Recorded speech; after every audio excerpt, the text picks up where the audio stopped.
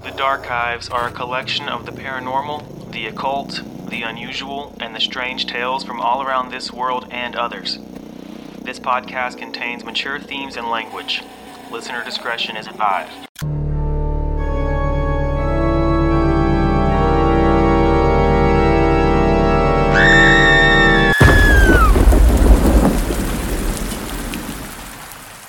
Hello everyone, welcome back to the Darkives podcast. This is file number 6. If you want to be looking over your shoulder for the rest of the night, then you came to the right place. Today we will be talking about the batshit craziest ghost story I've ever heard before. The story of the Bell Witch. The only ghost that has ever been found guilty of murder. The power of the Bell Witch was so strong, she sent an American president running in fear. I've been wanting to cover an isolated haunting story for a while, and this is the perfect place to start. This has been described as the greatest American ghost story.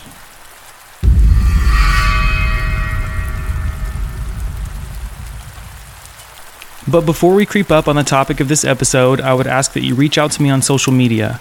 You can find the Darkives on Twitter, Instagram, and TikTok with username @TheDarkivesCast. And you can also check out thedarkives.com where my episodes will also be posted. I have also placed timestamps for each section of this episode in the show description.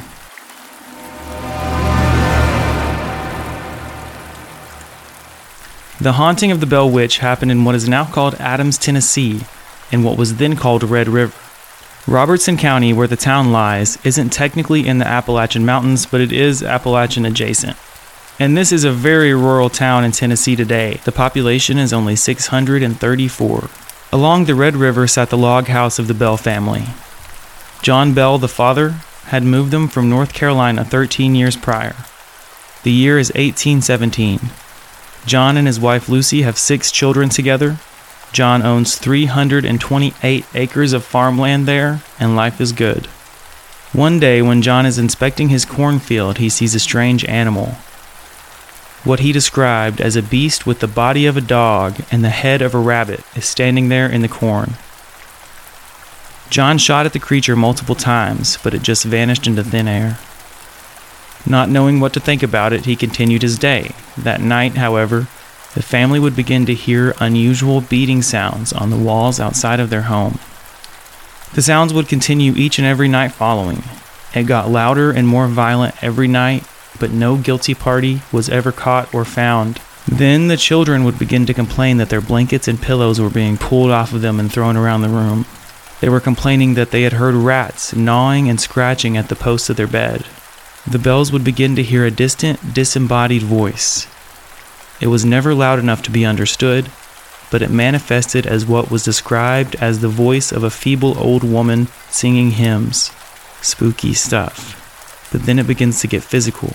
John and Lucy's youngest daughter, Betsy, was not liked by the entity. Betty would be slapped and hit by an unseen force, leaving bruises and knots all over her body. And with each passing day, the voice of the ghost became louder and more clear. The voice was known to sing hymns, quote scripture, and would even begin to call the family members by name and have entire conversations with them. One day the voice declared that it hated John and wanted to kill him because, and I quote from a ghost, "Mr. Bell is a bad man."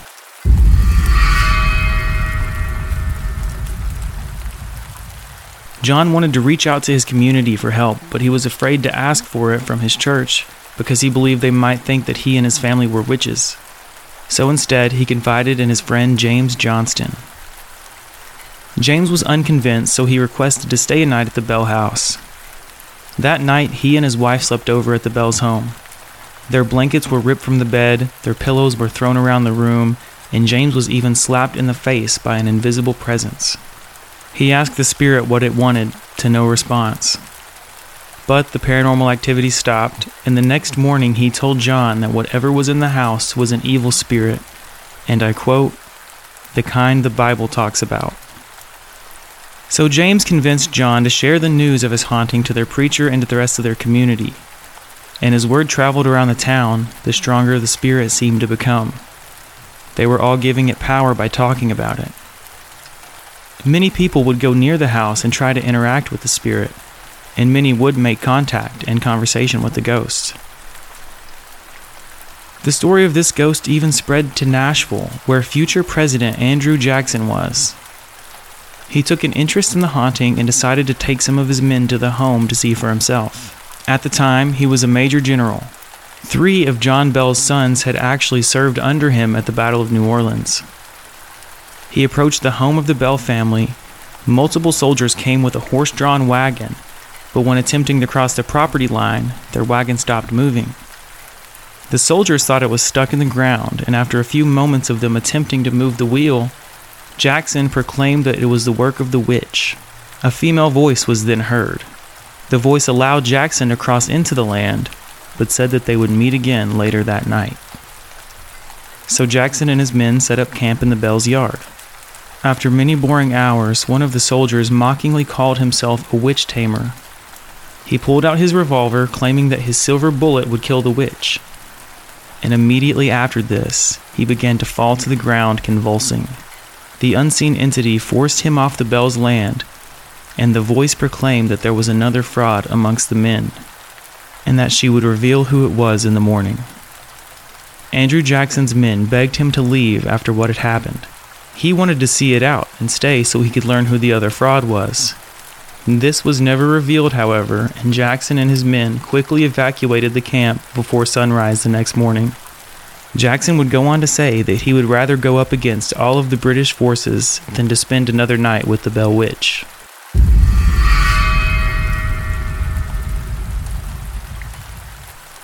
Over time, Betsy Bell became interested in a man named Joshua Gardner who lived in their community.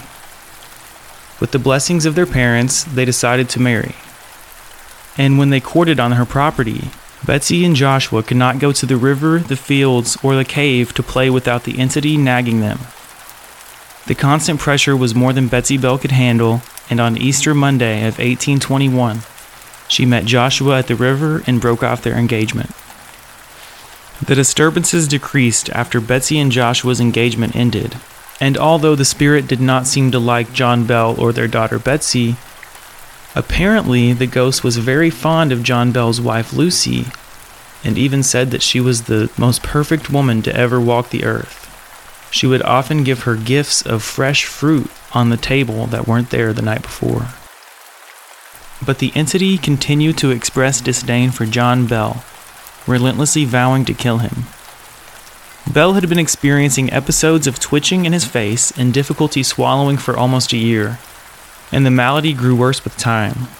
By the fall of 1820, his declining health had confined him to the house, where the malicious entity continuously removed his shoes when he tried to walk and slapped his face when he recovered from his numerous seizures. Her shrill voice was heard all over the farm, cursing and chastising old Jack Bell, the nickname she had given him. John Bell breathed his last breath on the morning of December 20th, 1820, after slipping into a coma a day earlier. Immediately after his death, his family found a vial of strange black liquid in the cupboard. Their son John Jr. sprinkled 2 drops on the cat's tongue. The cat jumped into the air, rolled over in midair, and was dead when it hit the floor. The voice of the ghost then exclaimed, "I gave old Jack a big dose of that last night," which fixed him. John Jr. tossed the mysterious vial into the fireplace. It burst into a bright blue flame and shot up the chimney. That is crazy.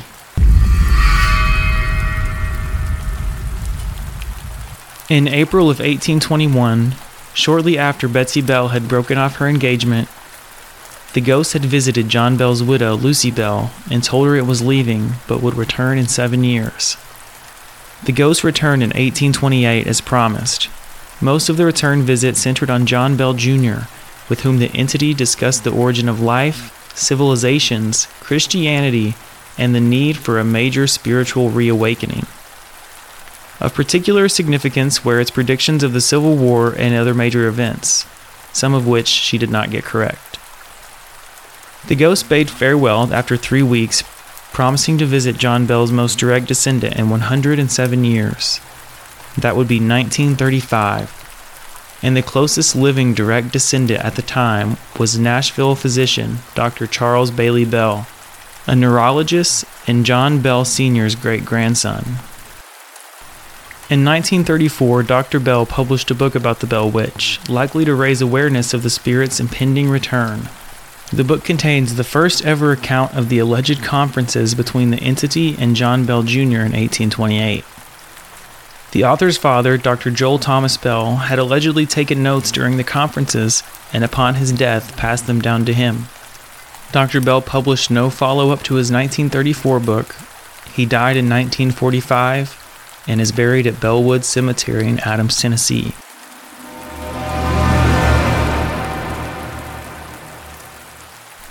Well, this ended up being a shorter episode than usual, but this is an unusual ghost story. You never really hear about a ghost actually killing somebody. Many people say the land is still haunted, and it's one tourist attraction I would love to go see. And Andrew Jackson, even though he may not be the best person, he seems like a pretty credible reference. A lot of my information for this case came from bellwitch.org, which has a whole lot more information if you want to learn more.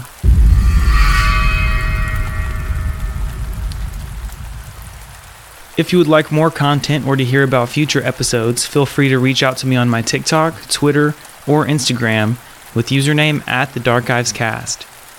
Don't forget to click follow on whatever podcast platform you're listening to and leave a review of my show. It really helps grow the podcast and helps me connect with my listeners so I can continue to put out as much quality content as I can. Let me know what creepy things you'd like to hear covered, and if you have your own personal paranormal story, I'd love to hear that as well. That is all I have for you today. So until next time, cover your windows, lock your doors, and I'll see you on the other side.